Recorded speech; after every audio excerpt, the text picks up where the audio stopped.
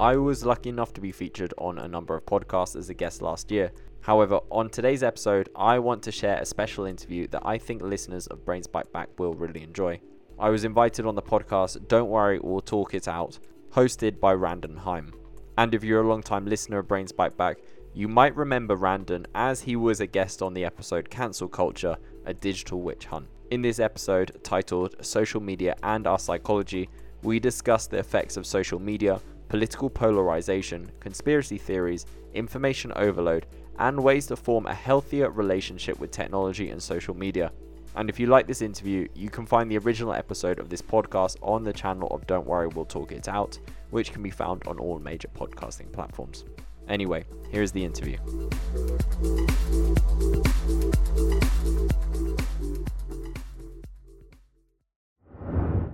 What's up, everyone? Welcome back to Don't Worry, We'll Talk It Out. Of course, I'm your host, Randon, and for this episode, I'm going to be focusing on social media and how it's currently affecting our psychology. I'll be joined this episode with Sam Breitgear. Sam is the host of the podcast Brains Bite Back, and that takes a look at how our brains, psychology, and society is currently being impacted by the ever-evolving technology that surrounds us. I really enjoyed my conversation with Sam on this podcast. I feel we touched on a number of important aspects of social media, including misinformation, tribalism, information overload, depression, anxiety, narcissism, distractions. But we also touch on how to actually have a healthy relationship with this new overload of technology. I think all of this was really great. I want to thank Sam again for coming onto this podcast. And without wasting any more time, guys, let's get right into it. This is my conversation with Sam Breitgear with social media and how it's affecting our psychology. You're listening to Don't Worry, We'll Talk It Out.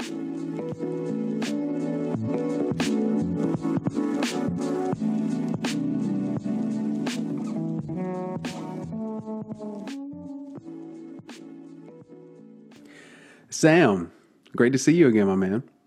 Thank you very much. Thank you for having me. The pleasure's all mine. Absolutely. I wanted to bring you on the show, man, because, well, of course, your entire podcast, Brains Bite Back, is focused on how our brains are being rapidly changed by technology. And I think you and I could really synthesize the problem here and even kind of give our thoughts about how to maybe even have a healthy relationship with technology as well. But Sam, if you don't mind, would you like to introduce yourself a little bit? Yeah, I'd be happy to. So my name is Sam Breitgear. I am the host of two podcasts, Brains Bite Back, which is going to be the main podcast that we'll talk about today, where we look at how our brains are impacted by the ever-evolving technology that surrounds us and that we live with. And then I also host The Loudspeaker, which is a PR marketing podcast on behalf of the company that I work for, Publicize. And I'm really passionate about these two topics, but specifically Brains Bite Back because I was a psychology student. I graduated in 2014. And then shortly after that, I started my career in technology. I was a technology salesman. And then afterwards, after moving to Medellin, I left the UK in 2016. I pretty much gave away all my possessions. And I just thought, I'm going to find somewhere in the world to live, somewhere cool, like where there's the sun rather than this gray, rainy island. And I just went to the US and I spent 8 months traveling. I traveled from Mexico down to Colombia by bus and by boat. When I got to Medellin, I loved it here and I decided to stay here. Fortunately, I managed to find a job working as a writer for a small startup. And I was a tech writer focusing on the tech publication, The Sociable, where the Brains Bite Back sits. And I fell in love with podcasting. And I couldn't find any podcasts relating to psychology and technology because that's what I loved writing about with my psychology background and my career in technology. I couldn't find anything, so I decided to put an idea forward within my company to start a podcast, Brains Bite Back. And that's how it was born. So it really is a passion project that's evolved into a full-time job really for me. And I'm very fortunate to have that. And I'm happy to join you today to discuss all things related to psychology and technology. Absolutely. That's amazing. No, yeah, of course, your credentials fit the scene very well. And Sam, to begin, I think this first topic will be very pertinent to what has transpired, which, of course, in America was the election of the next president of the United States. And I think the topic of misinformation, aka fake news, is incredibly relevant. And I think that one of the main reasons a lot of polarization and even confusion is seen all over the internet, and just how people actively interpret reality now is vastly different. And it's rapidly changing, especially over the last decade. So, and Sam, I would love to pass it off to you, because I think real quick, I would love to hear your thoughts on this and how we can kind of start a dialogue, and then about acts of misinformation, disinformation, and even tribalism. Yeah, I gotta say, it seems that almost we have like this predisposition to just run away with information that could be false or fake, as long as it fits in with what we are looking for. And I think that's probably one of the biggest issues that we face. And one of the topics that comes up a lot on the show is biases.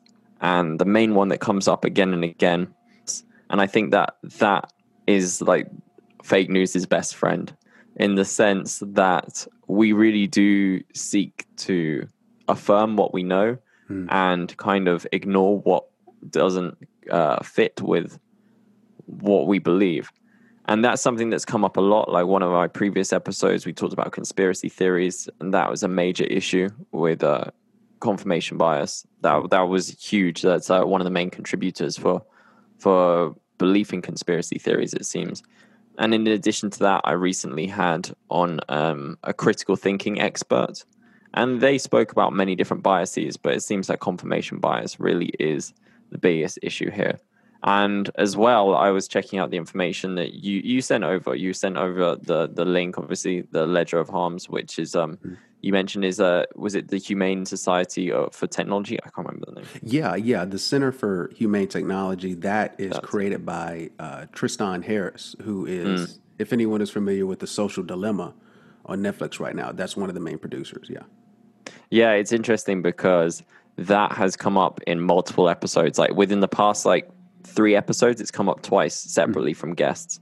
So I had one guest on, and maybe we'll talk about this later, but she was a doctor and a sex therapist, and she was talking about how younger generations are experiencing a sexual recession.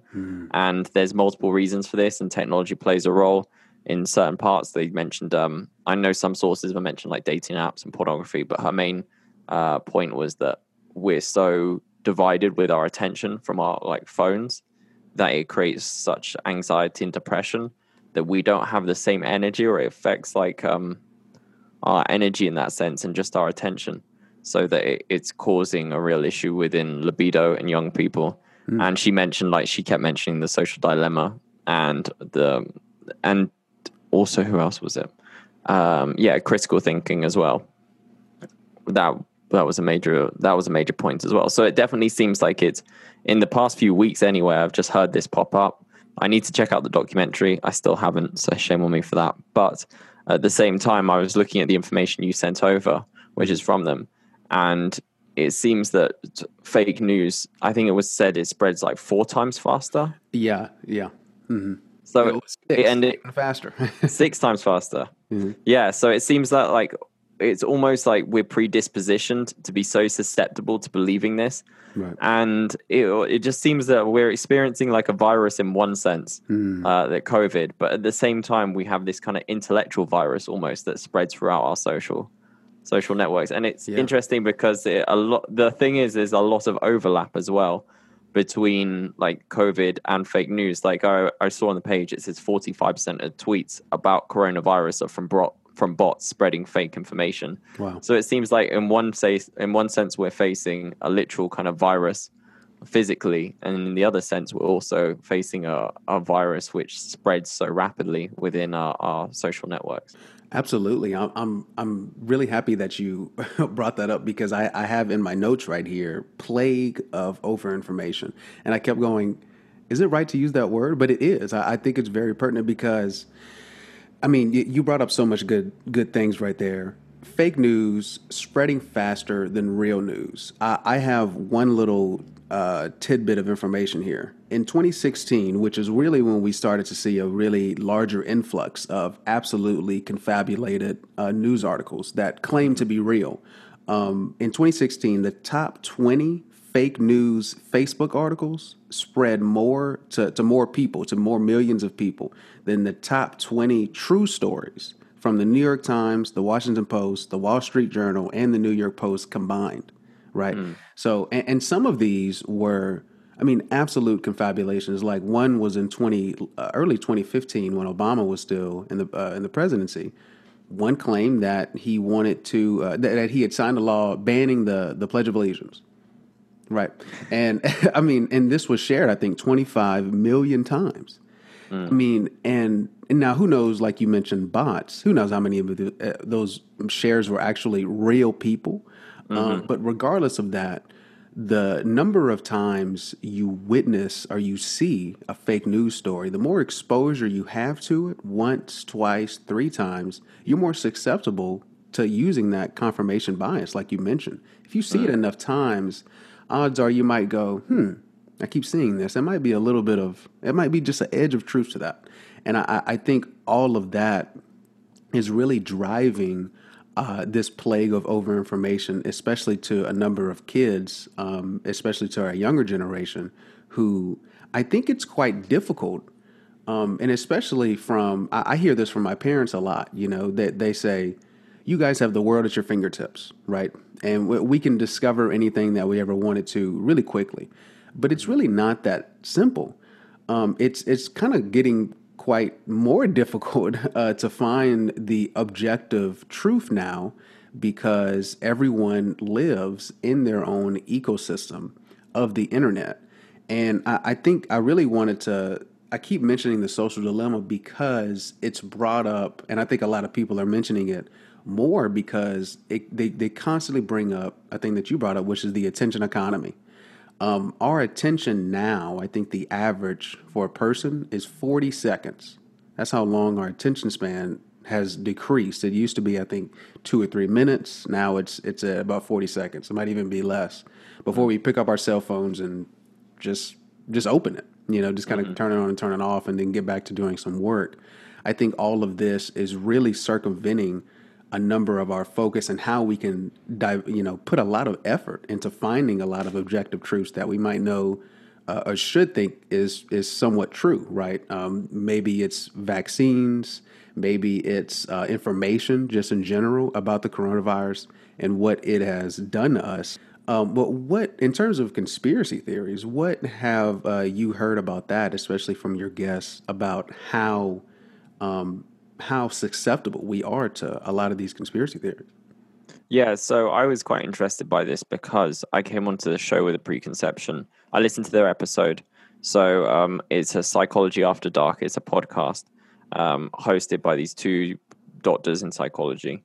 And they were great guests. They were really wonderful people, and I'd highly recommend anyone check out their show. And they had an episode on conspiracy theories, and I loved it. I was like really fascinated by it, and I wanted to invite them on the show to kind of dissect what they discussed. And one of the things that they mentioned on the show was an article, and the article analyzes some of the psychological components of why people believe conspiracy theories.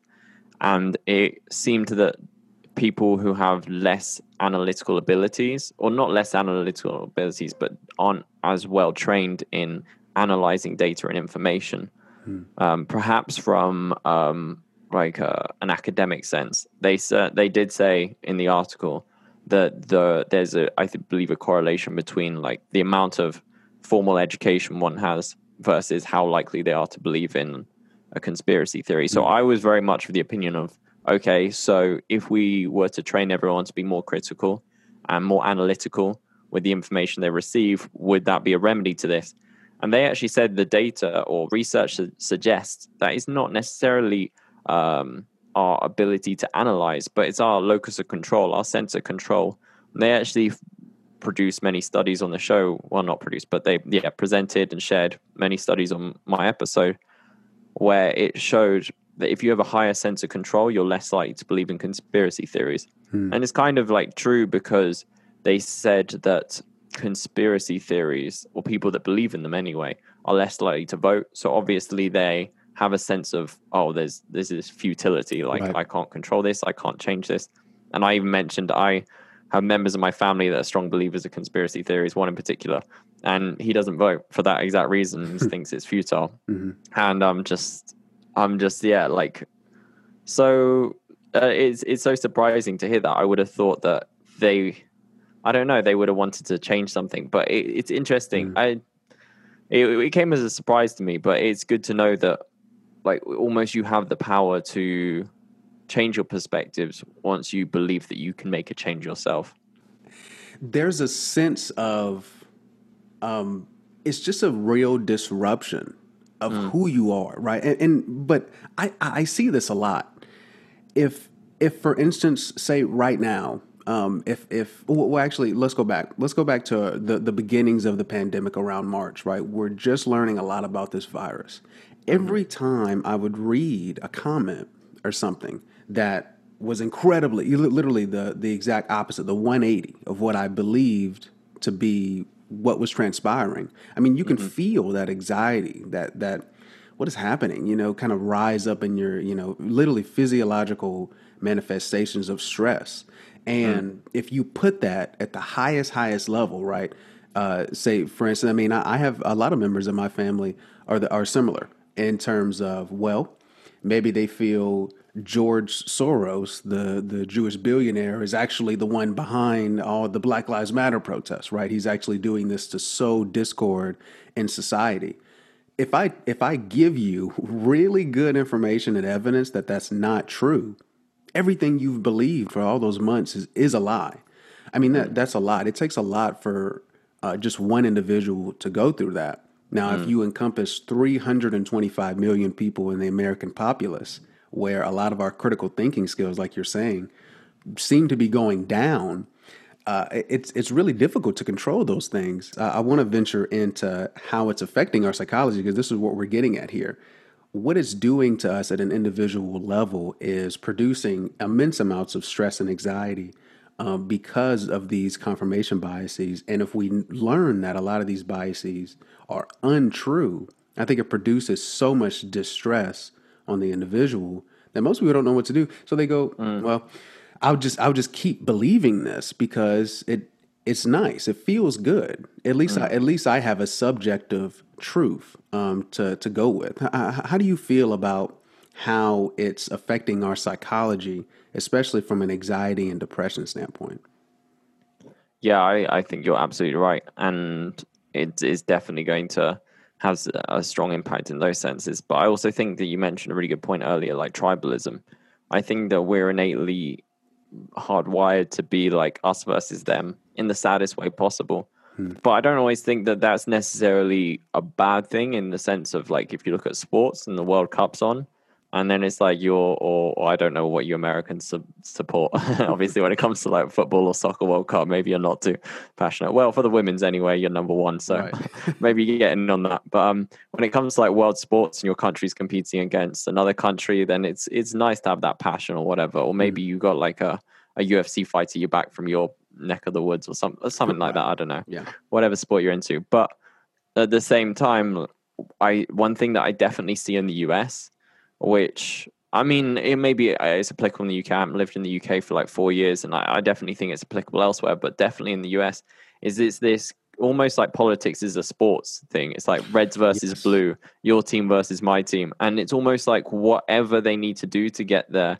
point across, like to score that goal, like they go for it. So it's almost like, no, they're doing this, and it's like it's just bickering. And it seems, I think, especially in the US, because many other countries have like a diverse selection of political parties you can choose from. Like we have that in the UK and like here in Colombia, but in the US, because it primarily is just two parties, it fosters this sense of like us versus them. And I think definitely that's made it very easy for like fake news to kind of foster this us versus them mentality. And I remember actually, I think at the start of 2016, or when the misinformation campaigns happened and Russia was having all these keyboard armies, like spreading misinformation, I think that they did actually run tests to see who bit the hardest, or who, I suppose, gobbled up fake news more, the like Democrat supporters or Republican supporters, and they found that those who are more right wing were more likely to consume fake news. So therefore, they just went entirely down that route of like trying to, I suppose, instigate that side. And I think it was Jordan Peterson that said the thing that happens with politics is when one political party goes really far to their side, like say far to the right, then the other side will try and compensate or try and overcompensate. So eventually they just go further and further and further apart because they're trying to compete and trying to contend one another. And I think that that's been the catalyst here. So I would say when it comes to affecting our psychology, I think the hardest thing is to remember that we're all trying to get to the same point pretty much. We all want a fair, equal, honest society where if you work hard, you're going to be rewarded with low crime and a nice lifestyle and essentially that American dream that everyone's going for. Sure. But I suppose how we're trying to get there and the fact that we forget that we're all on the same path trying to get to the same place, that's the hardest thing for me. But obviously this is difficult for me to talk about objectively because I'm not American. I haven't lived in the US. I'm based in Colombia and I'm from the UK. So I don't really have a strong sense of knowledge in one particular place to talk about politics in one sense. I think we talked about like culture in the past, Right. like how it's hard to pinpoint that because it shifts for each country. But this is certainly what I'm seeing and what I'm hearing. And this is how I feel like it's affecting us the most, like in this tribalistic sense. Yeah. I mean, the tribalism encompasses, I think, so much. It encompasses a lot of narcissism, and it really grows, I think, your comparison of others. And if I had to pinpoint one thing that is probably big for me is this social comparison aspect, which I think most of us, well, not even most of us, just through all the millennia of human civilization, we just didn't know the highlights of a person's life 24/7. And the comparison of those highlights to your lowlights, which you're most of the time you're actively in because 95% of most people's days are kind of banal, right? It's, I mean, you know what I mean? I mean, I'm not going to videotape myself walking from my bed to take a shower in the morning, just so here's my feet walking in. I mean, some people do that. And I think that's kind of a good thing to kind of bring the ordinary life into social media and realize that a lot of the stuff is boring because that really will inhibit a lot of the younger generations and even the older generations going, I didn't do that today, or I haven't done enough advocating today, and therefore it makes me feel kind of lowly as a person. And I see that a lot. But, there are some good aspects to social media, but I definitely think the negatives outweigh the bad, of course. But in terms of, it is, of course, it's increased because I think to play devil's advocate, some people will go, we don't have enough data to suggest a lot of these things are actually hindering us from seeing this reality the same way. And they say, well, we have increased connection, right? People can talk to each other as many times as they want to. Maybe some people have said that it actually has increased empathy. I don't know about that. I'm not sure. I mean, we can certainly find a lot of things bad in the world, and we compare it to ourselves, and we go, we have to work to change those things, right? For people that a marginalized community or people that I didn't really even know were dealing with the type of things. And social media gives us a place to look at those things. But at the same time, this constant humming of anxiety that is producing, I think, is really unraveling a lot of the social reality that we see, because it's just as simple, Sam. You're mentioning that you're on the other side of the world. And from looking out, looking in at us, it seems that if I'm here and I go talk to my neighbor over there, my neighbor's going to have a very, very, very different ideal of how this presidential election went, right? That it might, and this is just because of, and I bring it back to this to Tristan Harris and the social dilemma, because it's all about the algorithms, and this is where I want to go next. When you and I are on Facebook, Sam, if we followed the exact same people, we followed 100 people, you would expect Most people would think that if we both open up our phones and go to Facebook, we might see the same thing. But that's not how it is, actually. What we're learning is the exact opposite. Whatever you have clicked on, and I think I love to give the analogy of a car crash. So this is my analogy of, so picture the highway. The highway is the internet. And we're all going on the internet. Sometimes we go off the highway because we discharge from the internet for a while, but eventually we come back because we got to go to work. We're on the highway and a car crash happens. What happens is everyone's going to look at the car crash, right? When you go past it, that's just how it is. I wonder if everyone's okay. I wonder what happened. Oh, this is crazy. The algorithm thinks we want to see more car crashes. They go, oh, so that's what you like. You must like this because your attention is certainly to this. So maybe I'll give some more of this, right? Maybe I'll give a Facebook update from the friend that you don't really know as well, but his politics are the exact opposite of yours. And if I put it on your page, maybe you comment, maybe you dislike it. And I think that algorithm is kind of crafted for our personalities. And this is really hindering a number of things. What are your thoughts on just what we actually see on a daily basis on social media and how it's actually influencing how we speak to each other? Yeah. Did you come up with that analogy? I like that analogy. Well, Tristan has a similar analogy, but I thought, well, he has an analogy similar to like it was something about a helicopter or something. How we always look up at the sky, and I was like, I kind of like a car crash better because It makes more sense. It's more relatable. Yeah, we all seen car crashes. No, I like that. Yeah. So, what was your question again? I got so distracted by the car crash analogy. I like that. I was like, oh, that's a good one. Well, just in terms of how it conforms to every single individual on Twitter, Facebook, Instagram, LinkedIn, Yes. whatever. Yeah. How do you feel that's actually changing how we just speak to each other in real reality? Yeah, so I would say that it's easier to see people not as human beings online, and therefore it's almost like you don't see the damage that's caused. It's like you can speak to someone in a certain way and you don't have the same repercussions as if you were to speak to them in person. And I think one of the things that, one, you don't have the necessary fear that they're going to punch you if you call them a dick online.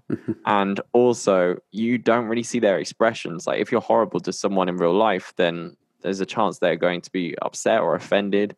And I think that anyone that has like a human level of empathy or is human and just doesn't really enjoy taking satisfaction, I suppose, in really hurting someone emotionally or physically, especially like emotionally in this sense, they're not going to say these things. So I think that the repercussions of acting like this and behaving like this are completely different online than they are in person.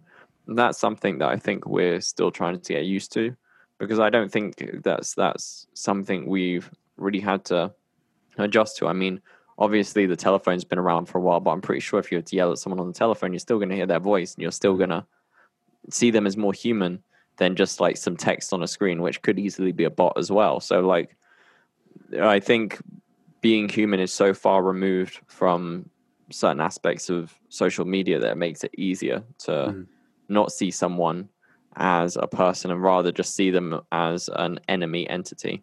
But I think Joe Rogan explained it, or has a great analogy himself. He says that post or like arguing on social media or saying offensive things on social media is like throwing a grenade or a bomb over a wall, in the sense that you just like throw it over and you don't see the carnage it causes. You just throw it there and you know it's going to cause some like damage or some carnage. So I think that that's probably the main issue. But like you said, it's not an entirely negative place. Very much like you said, social media is a tool, and that's one thing that I definitely see on my podcast is the fact that almost all technology is a tool. It's not necessarily good or bad. It's just our relationship with it, how we decide to use it, and how we interact with it.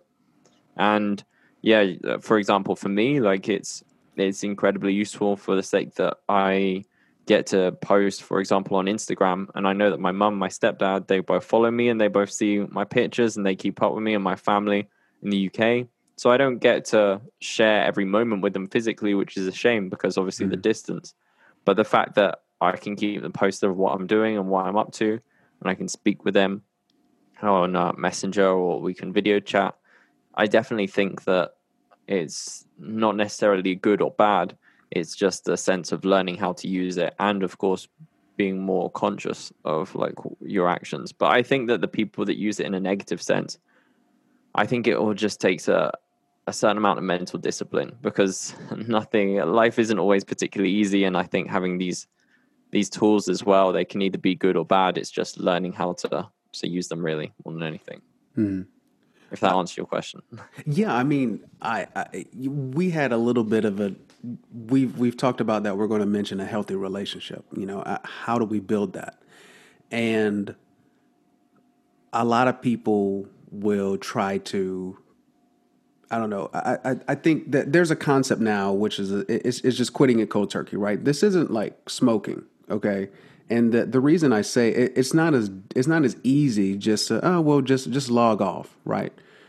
You can take, everyone tries to take breaks, but it always brings you back in. And there are a number of things that make us more susceptible to coming back into it. It's because our entire lives, maybe it's a fake perception of our lives to some people, but it is still our lives. Our friends are still on it. When you try to deactivate your Facebook account, it'll flash you 5 pictures of maybe your mom, your best friend, your ex-girlfriend, and someone else. Do you really want to leave your friends behind? They always do this. And I wouldn't be surprised if Twitter and Instagram start to follow. I mean, Instagram is owned by Facebook. And it produces, and even more than that, we're all commodified now. And this gives us, I mean, you just talked about how you run this podcast. You're working with your business. You promote through social media. It's the easiest way. It's very accessible, and it brings you more viewers. Why would I get rid of this when I'm trying to promote Don't Worry, We'll Talk It Out, and I have an Instagram page for it and all of this? I don't want to leave that, because how else are people going to figure it out? This isn't 1987 where I can post a newspaper ad and no one's going to read that anymore, and that's where I think is exactly what you're saying.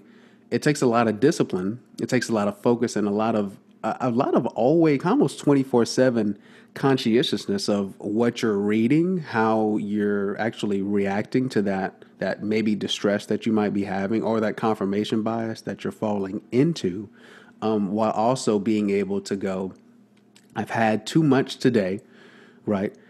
But knowing how much is too much is very, very difficult. And I think we're just figuring that out. Do you have any sort of good tidbits or information, or how do you think it's very more applicable to a lot of individuals to try to form a healthy relationship going forward with technology, social media, and the like? Sure, I think, and you're probably a strong advocate for this, I'm pretty sure, but like mindfulness in that sense, I think that is probably one of the best keys. So, for example, I think just being able to monitor your own thoughts and your own feelings and understanding why you feel this way and what's the root cause of this. So there are multiple ways that you could do this. I know journaling is a popular option, and I definitely think that I've definitely seen there's a lot of research to suggest that that's very helpful in this case to understand like why you feel a certain way and what causes this, and identifying what really makes you happy versus what you think makes you happy. On top of that, meditation. So for me, during the quarantine, here in Colombia, it was very strict. We started in March, we finished in September, but our quarantine was incredibly strict in the sense that you were only allowed out 1 day a week, and that was designated to you by your ID card number. So we have ID cards here, and you're only allowed out on a certain day, depending on what your ID card said.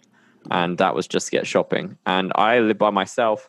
So I was in my apartment for almost 5 months, completely by myself. And now I went, I think the first 2 months almost, without seeing anyone. So I would get up every day and know that I wouldn't see anyone tomorrow, the next day. And I went weeks without seeing anyone. Only on my screens did I ever see anyone, or the 1 day a week when I went to the shop and they asked if I was using like cash or card. Basically that was like really tough. So I found meditation. I'd been aware of it for a while, meditation, but at the same time, I'd never really used it. I'd never really needed it, like to the extent that I did then. and I was meditating 30 minutes a day, and it really made a difference. And I could tell the impact that it had on my mentality for the rest of the day. I was more conscious and more aware of like how I was feeling. And I think that having that kind of awareness, almost being able to step outside of your body and objectively see like, okay, how am I feeling? What are my thoughts? And also stopping bad thoughts before they happen, like stopping yourself from being negative while you're kind of having these negative thoughts, or being I suppose defeatist in your mentality. Mm-hmm. And I think that social media and use of social media is the same. If you're able to be objective, and if you're able to identify how you feel and why you feel that way, then I think you can have a more healthy relationship with social media. Sorry, there's drilling in the background. Can you hear that? I can't tell, which is funny. I can't tell if it's from you or from me because I also have some, some drilling as well. So maybe it's on both. That's all right. That's okay. It happens. Yeah. Yeah. No, go ahead. No, that was it. I was just going to finish that off. Yeah. Well, I mean, it's funny because a lot of these CEOs of Facebook, some of the executives of Google, they limit their children's accounts like themselves because they're aware of they're aware of the damage that's being done to a lot of our children's attention, and it shows a lot of sometimes hypocrisy because it's like, okay, you need to give this to the normal populace because we're too deep into it. We need some breaks. And I think from an individual level, especially during all the chaos that's around us, the ability to be intact with yourself in a world that you don't fully understand is obviously quite difficult, but I think the difficulty will produce a lot of good results, as you just said. It taking 30 minutes of your day might, when you say that, it might seem like some people it might seem a lot, some people it might seem not that much, but it's really not. When you do any sort of mindfulness exercise and any sort of meditative practice, this will produce long-term effects for you that entire day, maybe even the next day going forward. And this conscientious awareness of who you are and what you're going to look at today, I think will only enhance your ability to at least try to be somewhat authentic. That's what I've been kind of on lately, is trying to find what it means to be an authentic person in a world that's really dominated by spectacle, and alienation and loneliness, especially now with COVID. And I think, as you said, bringing all those together might stop a lot of the overt comparisons that I'm really worried about. And I would like to move a little bit to what you brought up in at the beginning of the podcast about children. Because I want to focus on them for a second, because I think children, this generation, and not my generation, even the younger generation, I guess that would be, what is that? Not Generation X. I can't even remember. I guess the I generation, or whatever you want to call it. People kind of born from 97 to now. So they're kind of in their early 20s or in teens. This generation is the first generation where these overt comparisons are really taking over their lives, and I see it a lot. I see it in a lot of kids that I know. This is the first generation where they post something and they see the likes go up now. This might seem crazy for me to say because a lot of people are so used to it now, but at the beginning of social media, this wasn't really how it was. You didn't actively kind of see a lot of the likes, the hearts, the dislikes come consistently and get notifications every time you get one of those, right? You see it go up, and then you compare yourself to your friend who might have 20 more. And that hum of anxiety and that distress rises if it doesn't get enough, right? And then you even get numb to some of the people who I know. I have some friends who might have 15,000 followers, right? And it looks amazing from my view. I'm like, oh, that's so amazing. They have so many followers. But they become numb to it as well. It becomes just a numbers game. And that person who has 15K followers might go, well, one of my posts got 3,000 likes and this other post got 700 likes. I have to post more of that 3,000, even though it might not be who I actually am, right? It might be this fake, authentic perception that I am, that I'm putting on social media for myself, and I think that causes great harm and a lot of distress to us. What have you, when you had your conversation with that, she was a sexologist, right? A sexual therapist. How, in terms of that, because I have been talking about that a lot too with TikTok, and I think that's really repressing a lot of things in children and young children. What was your conversation like with her, and did she ever mention any sort of healthy habits to kind of get away from that as well? She said that interactions were the most important, and it doesn't necessarily have to be in person. She said one example, for example, what was I say? So this conversation that we're having, just one on one, we're speaking over Zoom, and even though we are staring at a screen, this is still a real interaction. And she said that is more important than like three people in a room just on their phones. Like it doesn't matter about the closeness; it's about the attention that you give. And also, she said that sunlight is incredibly important, getting enough vitamin D, like being out in the sun. And honestly, I can say that's one of the reasons why I love being in Colombia, and that's one of the reasons why I left the UK, because sunlight really does impact your well-being and just getting out into nature. So she said like it's okay to interact with technology even if you're out. Like you can have like music on and go for a walk. But she said just having more real kind of connections with people, not focusing on your phone as much and just generally speaking with someone. And I think that's incredibly hard to do for anyone, to give 100% of your focus to someone while they're speaking, because we could not be on our phone, but at the same time, we might not still be paying full attention. We might be thinking, oh, what am I going to cook for dinner later? Or it's like, oh, have I left that out, or should I go meet them later? Instead, when someone's talking to us and we're kind of like half and half attention kind of focused. And I think that that's the one thing that I've learned trying to do podcasts as well. The fact that when you're having a call, you have to be completely in the moment, because nothing really matters in that moment except for having the best quality conversation that you can have. So I would definitely say that that is the main focus, to have better interactions and to really give attention to someone when you're speaking to them at 100%. And it's difficult to do, but it's valuable and it will pay dividends. What other advice? Going back to your point, though, actually, I wanted to say, when you said, oh, they might have 15,000 followers, and that might seem incredible, but they come down to it. One thing that I did learn during my degree, which always stuck with me, is that our level of happiness climatizes to whatever we receive in our lives. So I think one of my professors gave the example, if you win the lottery, studies show that in 2 years' time after winning the lottery, you're still going to have the same level of happiness that you did before. And it's the same with if you have an accident. So say, for example, you're paralyzed and you're in a wheelchair. I think that she said it's a bit longer for that, but maybe after 2 or 3 years, you will go back to your same level of happiness. I think it's the same with salaries in that case. I think like once you reach a certain threshold of a salary and you're comfortable, your level of happiness doesn't really change after that.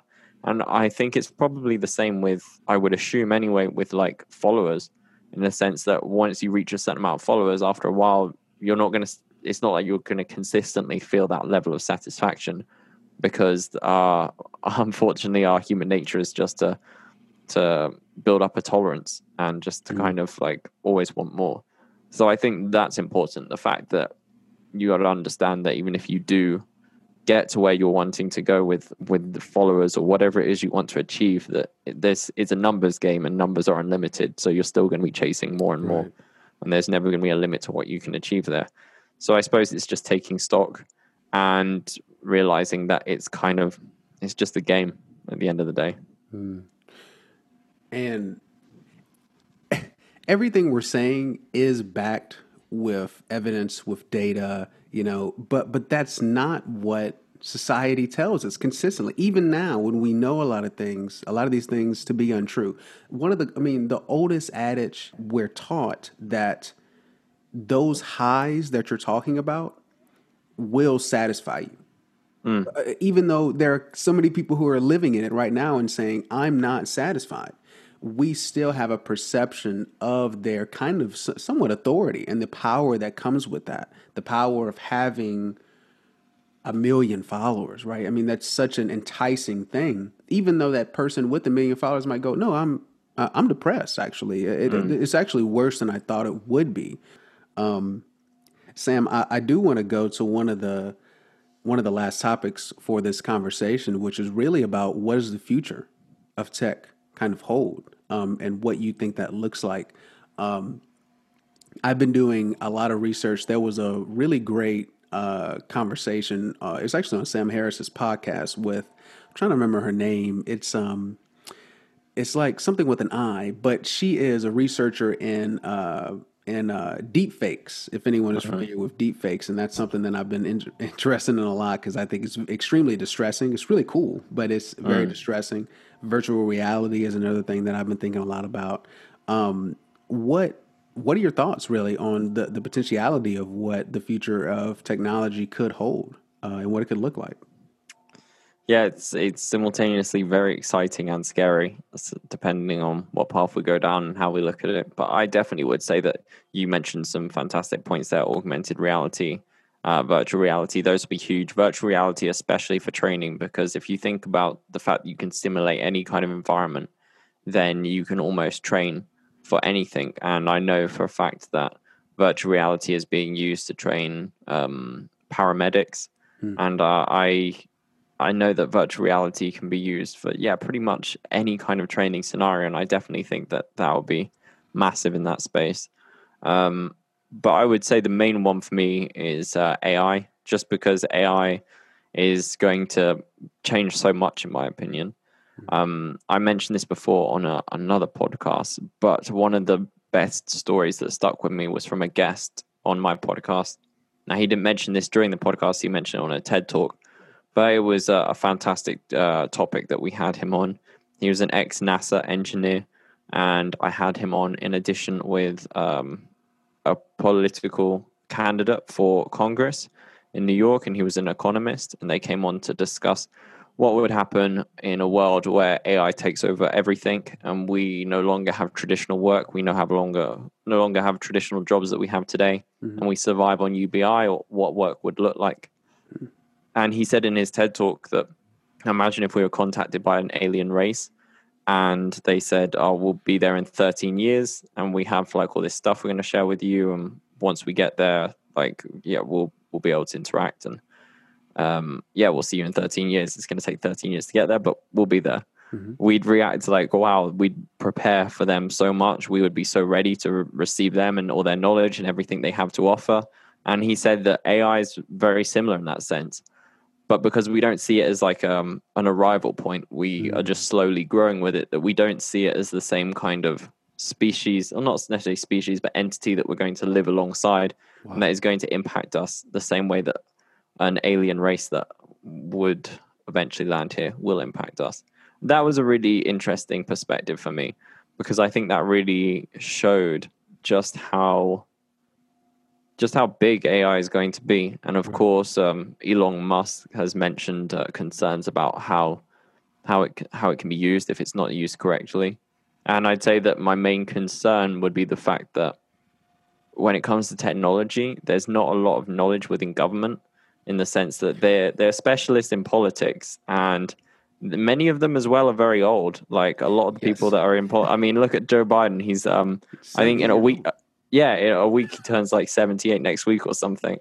And it's ridiculous. It's crazy. And yet older generations aren't the best adopters for technology. And I mean, that's not for all of them, but generally speaking, that's what we see. So it worries me in the sense that I don't think we put enough emphasis on how important it is to understand technology and how it should be used, not only for the sake of like it being regulated and making sure that we're healthy and we're using it properly, but also in a positive sense, like what is the best way for us to use this within society? Like how can we implement this so that we are living in smart cities today rather than in like 50 years time? And also I feel that to some extent we should treat technology to the same way we treat smoking or drinking, in the sense we encourage people to drink responsibly or to quit smoking and tell them about the dangers of their health.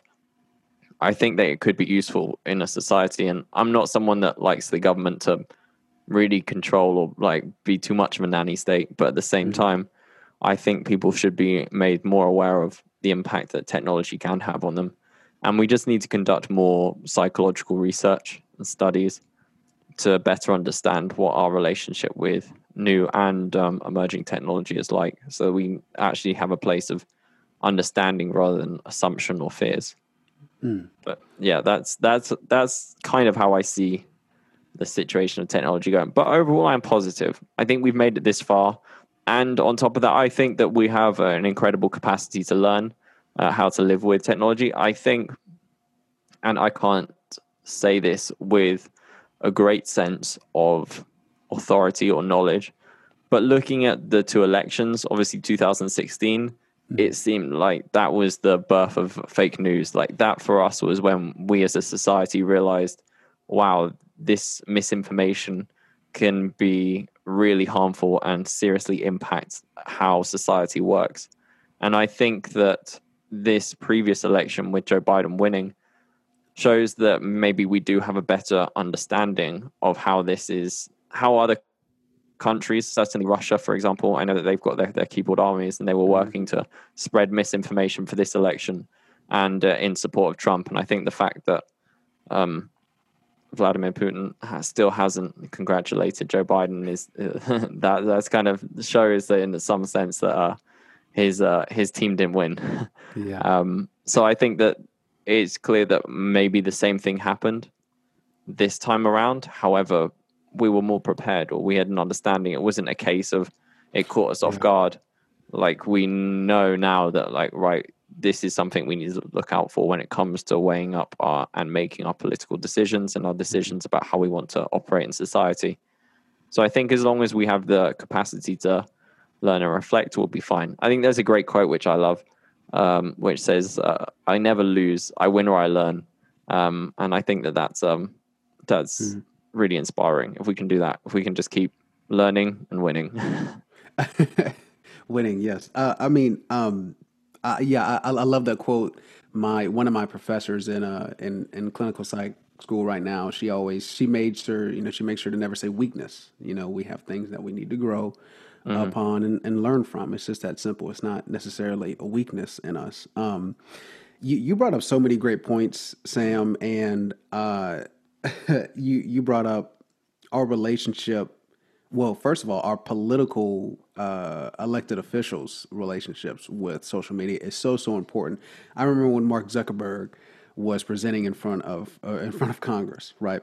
And they had one guy, I can't remember who it is. It was a conservative from some southern state, and this is Mark Zuckerberg on here, right? This is last year. This is the guy who Cambridge Analytica. He's responsible for keeping a lot of the fake news up on Facebook without at least posting some sort of fact checking behind it. The guy asked Mark Zuckerberg why he couldn't deliver some Amazon package, and my mind was blown. And this was an old man. He was holding up his phone. He was like, "Mr. Zuckerberg, I can't receive my Amazon packages." And I was like, "Oh, this is really bad. We don't have elected officials who understand what's happening." As you mentioned, there are there are Septuages, right? There are 70, 80. Some people are even nearly 90. Dianne Feinstein is a elected official. She's like 85. And the disconnect, right? The disconnect from the normal populace comparative to them is overarching. But you did bring up so many great points about the capacity to learn and potentially bringing a lot of positive incentives back into the mainstream, especially for a lot of these organizations like Google, Facebook, and Instagram. So we can actually have not an incentive to constantly take away our attention, but maybe an incentive in terms of properly using it, having some sort of proper regulation, so we don't have crazy incidents like the influx of fake news after the 2016 election, as you mentioned, from those Russian troll bot farms, where all they do is just type out misinformation to kind of disrupt us. But I think going forward, Sam, and one day I would love to have you back on, because this is such a rapidly changing institution, really, and it's only going to get more. I think more a little confusing. It's going to be exhilarating, I think, especially as you mentioned, growing with artificial intelligence and how that'll change how we communicate. Maybe in virtual reality, about 5, 10 years down the line, it's going to be very difficult, and then a lot of people have to keep up, because if you don't kind of keep up with what's going on, you will be loaded with a lot of things that you don't know if it's true or not, because it's so hard to distinguish, I think, a lot of times now, in the importance of keeping a healthy social relationship with yourself, but also with others. I think that's where that comes from. Sam, is there anything else that you'd like to add before we close this little podcast about social media and technology? No, it's been very fun. Thank you so much for having me on. And yeah, I really enjoyed this. Thank you, Brandon. Absolutely, man. And just like that, that was it, guys. Thank you again for listening. I've been Randon. That was Sam. And you've been listening to Don't Worry. We'll talk it out.